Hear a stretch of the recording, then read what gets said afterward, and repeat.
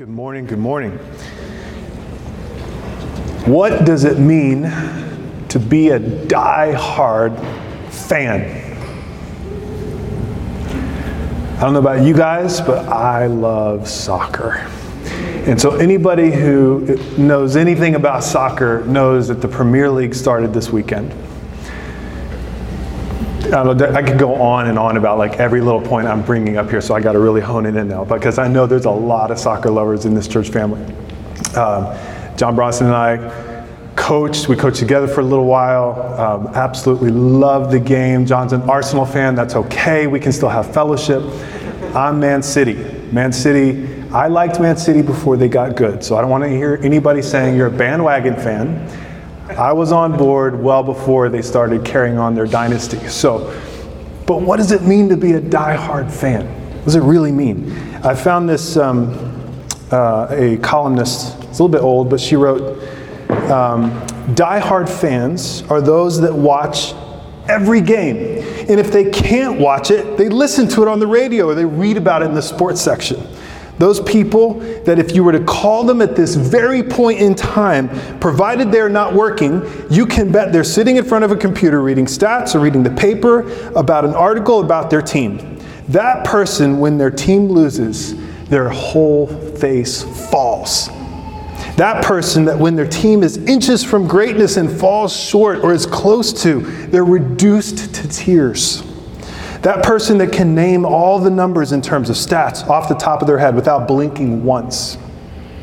People that say things like, we'll get them next time, every time, truly believing it in their heart, even though the odds are great that they won't.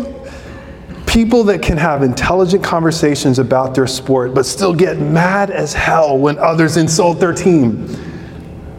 Regardless of whether the team makes the playoffs or not, they still call it a good season. Are you with me? Die-hard fans, right? Someone who watches the season end in misery and heartbreak. But you can bet that at the beginning of the next season, there they will be. John, Arsenal, hoping this one is better. These are the real die-hard fans. People who have nothing but love in their heart for the sport as a whole, but especially for their team. What are you a fan of? Maybe it's beyond sports. It's movies, or the MCU, the actors. We were fans of all kinds of things. Who or what for? As compelling as it is to be, read this kind of fan, and we all aspire to be, no one aspires to be a bandwagon fan. Everyone aspires to be a diehard fan. But as compelling as that is, to be so totally for a team or for a band or for an actor or for a movie or anything along those lines, these characterizations of what it means to be a fan, church family, they only begin to scratch the surface of what it means when the scripture says God is for us. And that's the title today. And boy, do we need help to get this. So let me pray. Father, please help us. Please help me to speak your word. Help me to re-speak it. Help us to hear it. In many cases, to rehear it. To hear it clearly. To have our hearts warmed and opened and moved and our eyes just lit up again. And maybe some for the very first time this morning. Please, Holy Spirit, as you do, help us in our weakness. In Jesus' name. All right, church family, let's stand, and we are going to read this passage out loud together.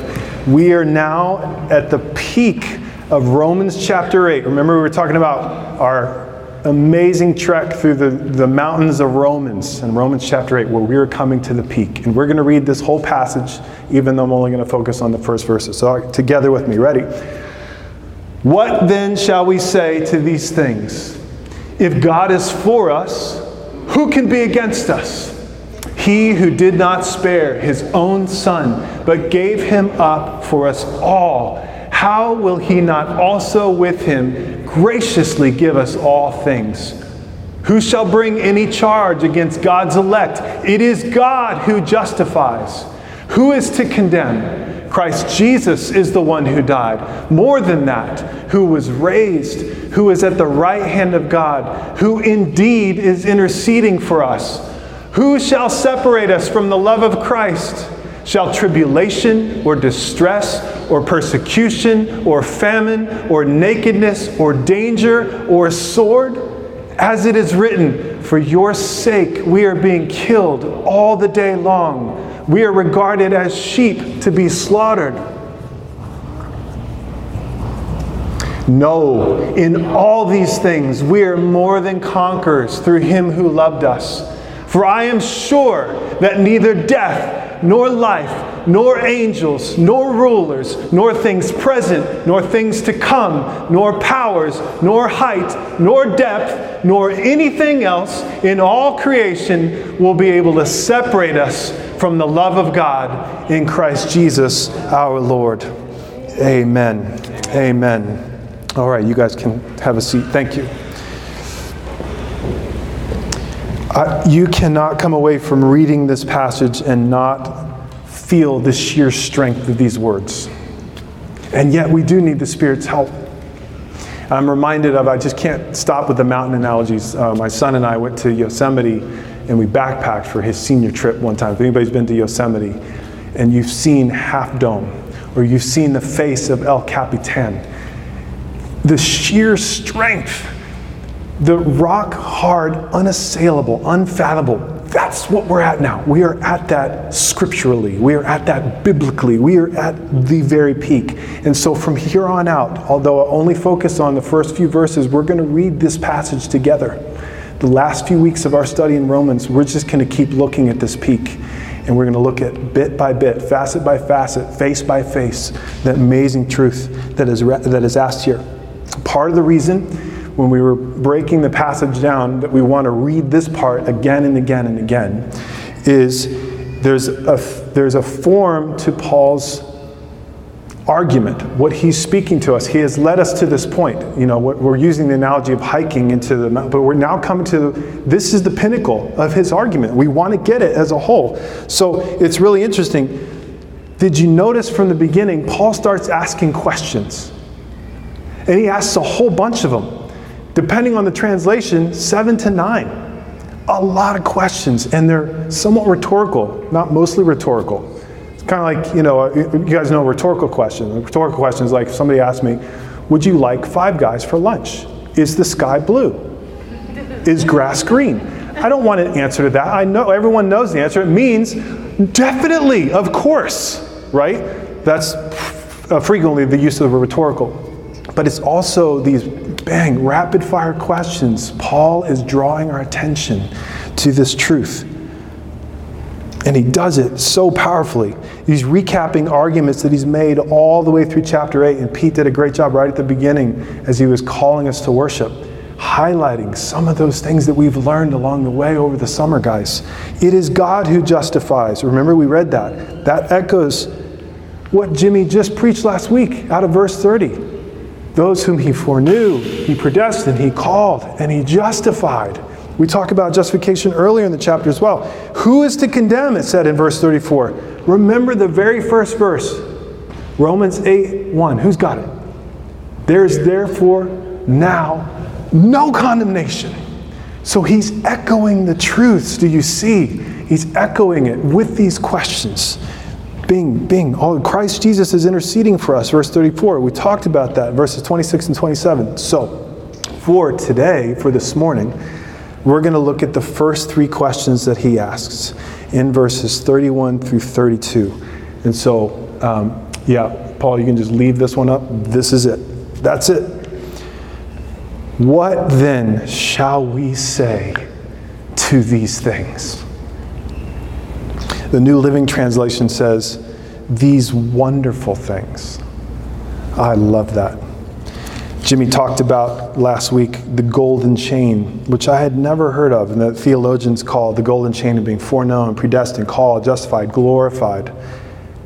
That's wonderful things, isn't it? The Spirit helping us in our weakness. That's wonderful things that He prays for us. That we groan together with creation, longing for the redemption of our bodies that we know is coming. Jimmy said the glorification is guaranteed, is spoken of past tense as if it has already happened. It's that sure. Wonderful things. We're children of God, Paul told us in the middle of chapter 8, verses 16 and 17, and fellow heirs with Christ. Remember, Eric preached to us. He sees us the same as he sees Jesus. The same. That's wonderful things, is it not? In Christ Jesus, there is no condemnation, and thus no longer bondage to the flesh, no longer indebted to the behavior of our flesh. That's wonderful things. So much more. So, what then shall we say to things as these? How should we respond to all these amazing, overwhelming truths? When I was preparing this, I thought, what if we couldn't see what the verse said next? What if it literally said, what shall we say to these things? And the page was blank. We couldn't see the argument, couldn't see what was coming. And we literally stop and ask ourselves, what would we say? What would you say? Some examples. Maybe you can relate. I can. This is amazing. But I got my hands full with real life. Wow. Is that it though? I mean, can we see like a real tangible sign? Or maybe, I just can't believe it. I just can't grasp it. I'm hurting too much. Maybe it's just flat out, wait, what? That's like the standard response to almost anything these days. Wait, what? Sounds too good to be true, too unreal. It's not my experience. Or maybe what we say is literally nothing. Because we're not looking, we're not listening, or we're not hoping. And there's all kinds of reasons why that might be the case. These are very common experiences, family, especially when we're in the now and the not yet, while we await adoption. Pete said we're on various rungs on the walk of our faith, various places. It's hard. Life is hard, and we'll get to that. But remember, the Spirit helps us in our weakness. That was one of the wonderful things. So then, what shall we say to these things? I'm going to come back to this, but let's see what the Scripture says. It isn't, verse 31, what shall we say to these things, and nothing. I just wanted us to walk through that as if it was. Ask yourself, what would you say? Something to think about. But let's see what the Scripture says. It says, if God is for us, so you can stay on that one, Paul. If God is for us, who can be against us? This is how Paul summarizes the entire chapter. You want the Cliff Notes of Romans chapter 8? There it is. 10-word Cliff Notes of Romans 8. If God is for us, who can be against us? You know, I was talking about at the beginning, I am for Manchester City. Make no mistake about it. They play West Ham at 11:30. I'm going to miss it because I go to preach at Frederick. But I guarantee you I'll be watching the highlights. I'm for that team. Love that team. Excited about that team. But I care way too much about what 20-somethings do with the ball. Wow. Like most of us do. It's trivial compared to this. But it gets at something, doesn't it? There's something compelling about being a fan, being for. I don't want to be too quick to minimize it because it's a very human experience. When the COVID hit and the pandemic hit, there was a lot of, sports shut down. Like, it was wild. First of all, games went off for a long time, and if anybody's a fan, you go back and watch. I watch inordinate amounts of time watching soccer highlights. I think I've shared that before from the pulpit. Inordinate to everybody else. For me, it's fine. But it was fascinating watching players play with no fans. Empty stadiums, you could hear the players talking. They celebrate among themselves, but nobody's cheering. Just fascinating. There's something lacking in that experience. So, I don't want to minimize the fact that being a fan, whether it's sport or movie or artist or whatever it might be, is a very human experience. What I want to get at, though, is it doesn't even begin to describe when it says, for God is for us. When I say I'm for Manchester City, that holds not a candle to what it means when it says God is for us. God is for me. God is a fan of you. Like Pete said at the beginning, do you want to know what God thinks of you? He's for you. Listen, He is for you. Deeper than we can possibly imagine, deeper than we can possibly grasp. God is for you. Church family, that is the summary of this chapter. That is the pinnacle. That is the peak. God is for you. What does it mean for God to be for us? What does that mean? Does that mean He's for me like I'm for the team? I hope you win? Standoffish? Nothing I do in my fandom will help Manchester City win. Ever. I haven't even bought a ticket. I bought a lot of clothes. I actually counted them.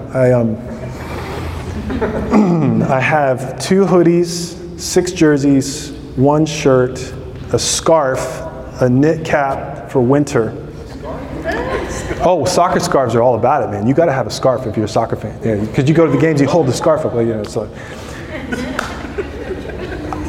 And I didn't even count the soccer balls, which my excuse is I bought 10 soccer balls because I'm a soccer coach, and so they all say Man City on them. So it was a discount in the season. It was $5, so it was good. But God, that's what does it mean for God to be for us? It's like, I hope you do well. Hope you win tomorrow. Hope you do all right in that job you're struggling with. Hope your marriage will resolve. That's not what it means. Oh my goodness. It's not what it means. He's for us. Deeply, personally, absolutely, thoroughly engaged with us. How do I know this? Gosh, look at the next verses. He who did not spare his own son, but gave him up for us all, how will he not also with him graciously give us all things? I want to spend more time on that, but I don't want to skip over. If God is for us, then what does it say? Who can be against us? Oh, who can be against us? So again, without seeing the rest of the verse, let's imagine that it stopped there and there's a blank page. Who can be? I can come up with a lengthy list of who can be against us. Can you? A lengthy one. My crushing circumstances. My irreconcilable conflicts.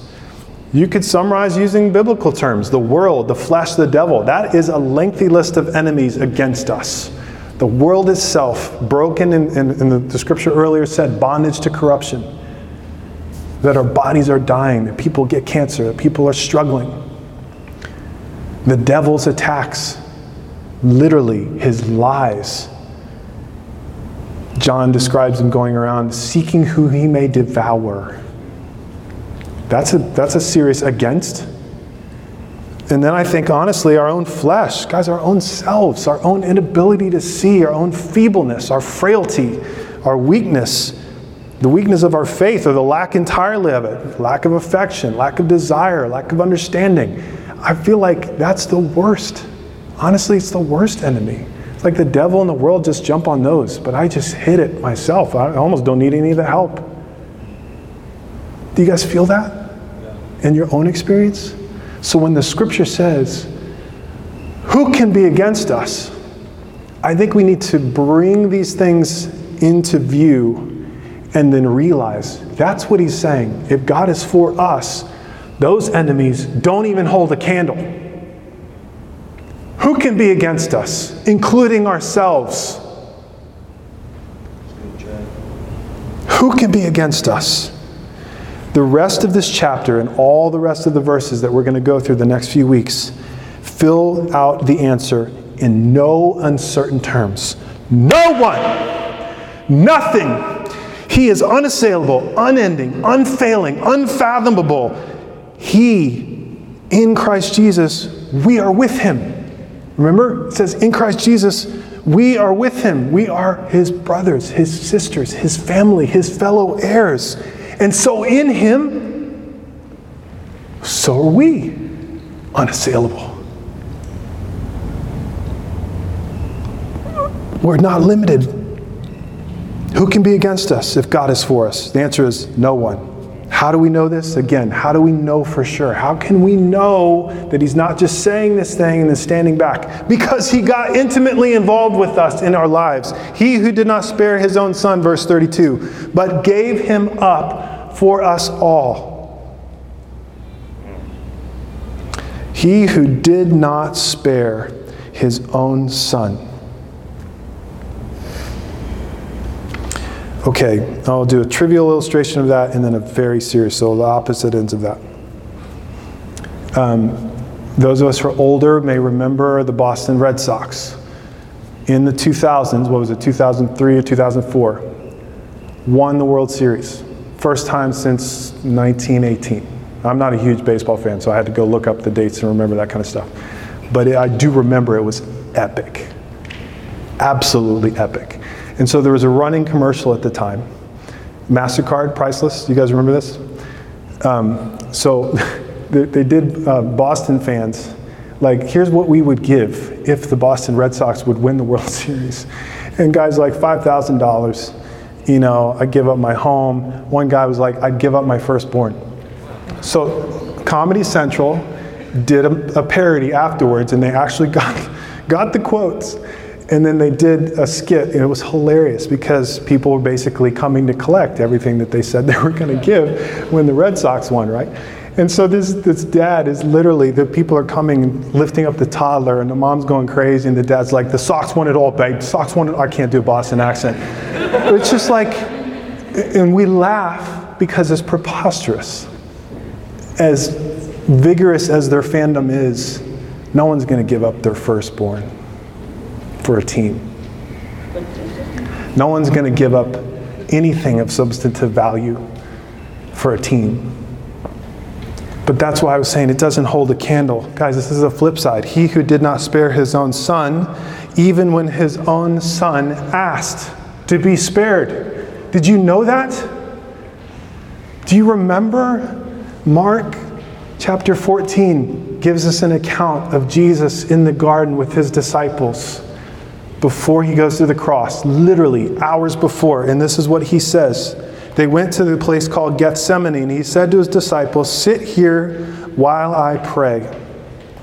And he took with him Peter and James and John and began to be greatly distressed and troubled. And he said to them, my soul is very sorrowful, even to death.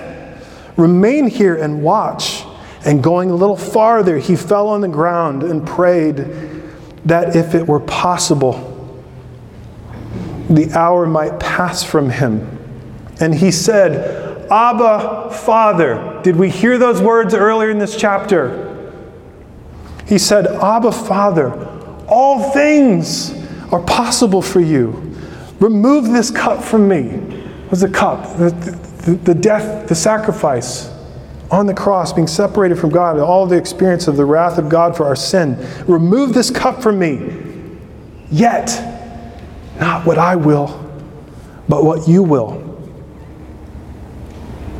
He did not spare his own son, even when his own son asked.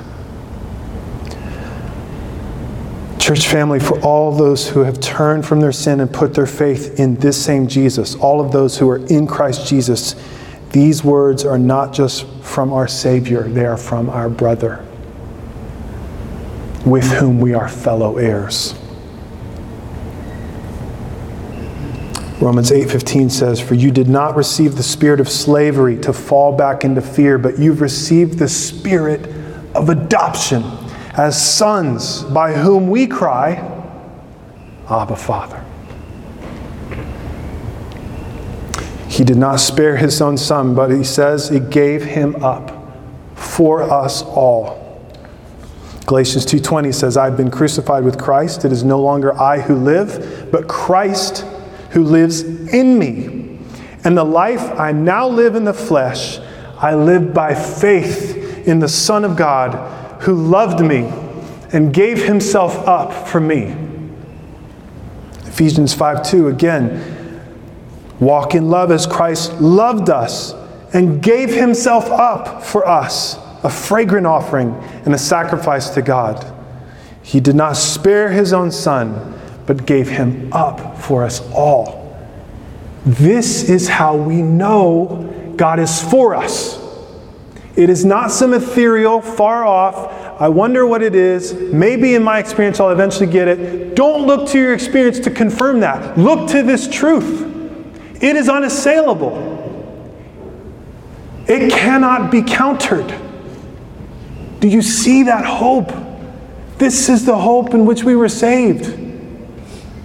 When our experience does not match up with that, we put our faith in this. That's what it means to persevere through present-day sufferings. We talked about that. With Jesus.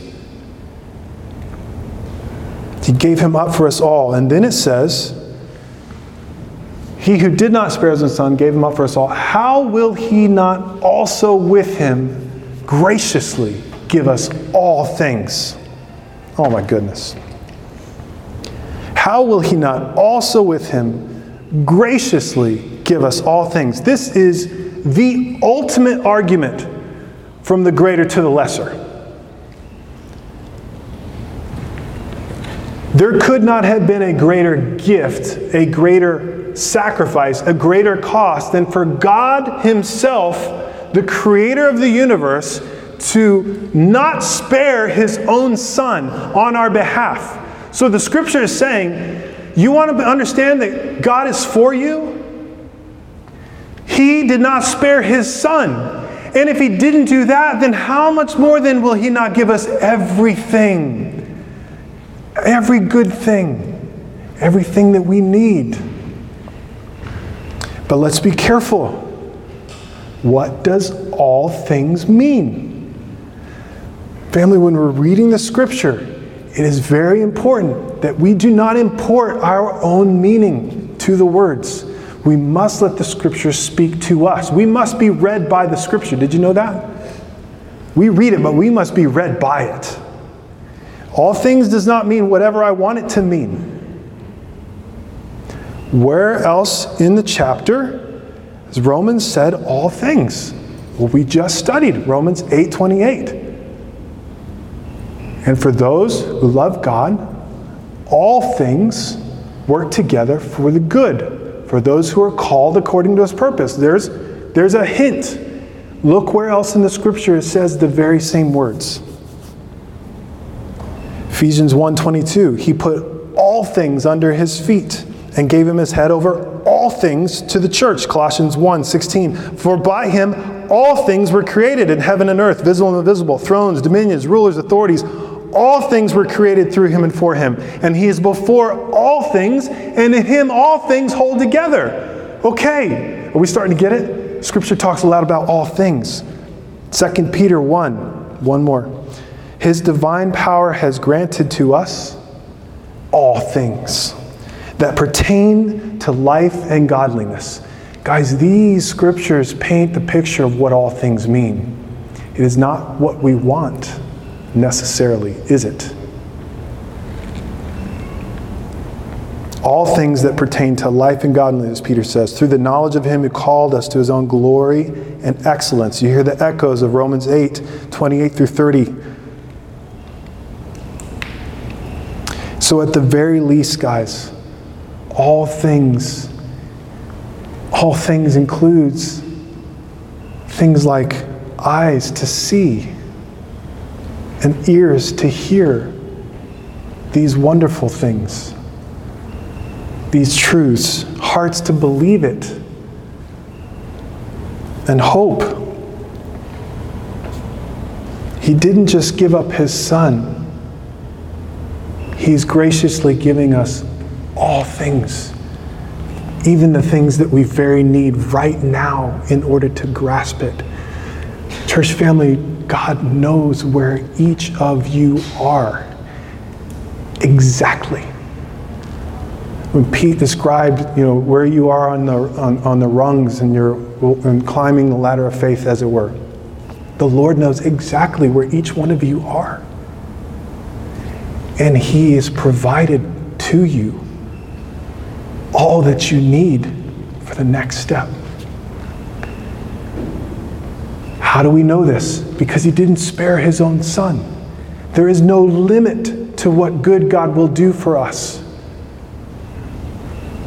Even to penetrating past our own frailty and weakness and sinfulness as individuals. Even then, He provides all things. So let me wrap. When we're reading scriptures, I want to encourage you in your own. I always want to do this. I always want to encourage you. When we gather on Sundays and we read and study together, it's a valuable time for us for multiple reasons. But one of the things I want to inspire you and really to challenge you and to equip you in your own reading is ways to come at the scripture yourself. Things I've said before and that we've talked about before collectively amongst the eldership team. Asking questions of the scripture, seeing what other scriptures say about that scripture, etc. Another helpful thing, especially when you're reading a passage, and for those of us who maybe have been Christians for a long time and are very familiar with these verses, it's very helpful to do comparative readings with other versions. At times, it just provides a new light, casts a new light. Eric has been preaching a lot out of the New Living Translation from Romans 8. That's an excellent translation.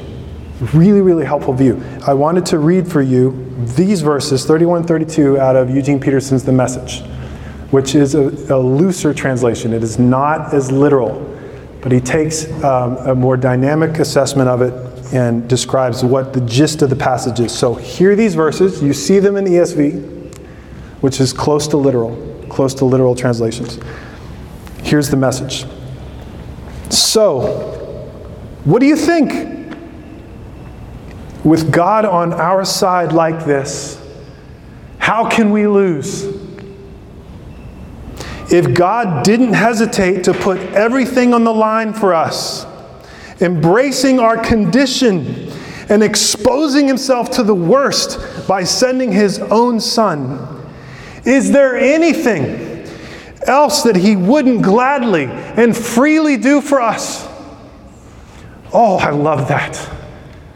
Is there anything that He wouldn't gladly and freely do for us? Church family, God is for us. Yes. God is for you right now, fully and completely. Far more and deeper than the most committed fan of any sport or any artist or any style or any history or anything we can imagine. He is personally, deeply, absolutely for us. Nothing begins to approach what God does for us because He is for us. Is there anything else that He wouldn't gladly and freely do for us?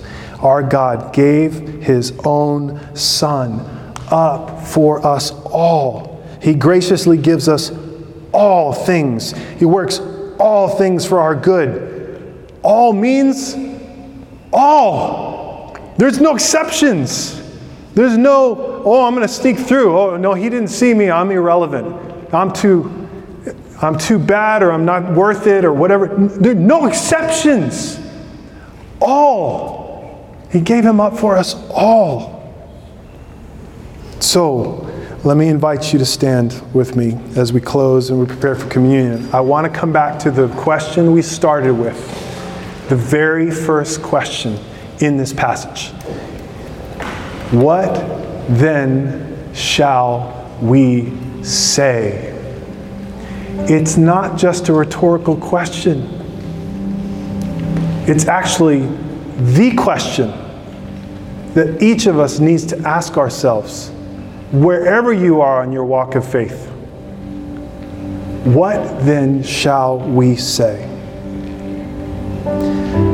If you have not put your faith and trust in Christ, if you have not turned away from your sin and said, yeah, that fact that God did not spare his own son but gave him up, that was for me because I needed that.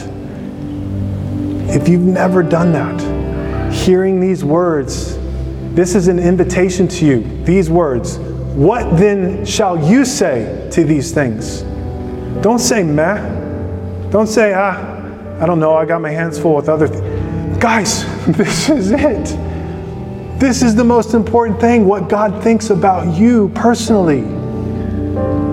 The God who didn't spare his own son, but gave him up for us all. What will you say to this? Can I invite you to say, yes, Lord, thank you? Can I invite you to say, I do, I turn from my sins, I trust in you? For those of us who have put our faith in the Lord, maybe for many years, and maybe we've walked lengthy roads and painful trials, what then shall we say to these things? What shall we say? Oh, may the Lord help us to have hearts full of fresh faith and hope. I trust you, Lord, because you didn't spare your own son, but you gave him up for us all. Then how much more then will you not give us all things we need for life and godliness? Lord, I don't see it in this area of my life. I haven't felt it here. In fact, I felt the opposite. But I'm going to trust in you because you didn't spare your own son, even when he asked. So I'm going to believe you over my feelings and over my perception and over what I see on the surface of my circumstances in the middle of this broken world that's still in bondage to corruption, when our bodies have not been fully redeemed and we haven't fully experienced the adoption of sons that is guaranteed to us to be fellow heirs, to be his brothers and his sisters. Church family, hear the call to faith. What shall we say to these things? We say, Lord, I believe. Let's take this communion together.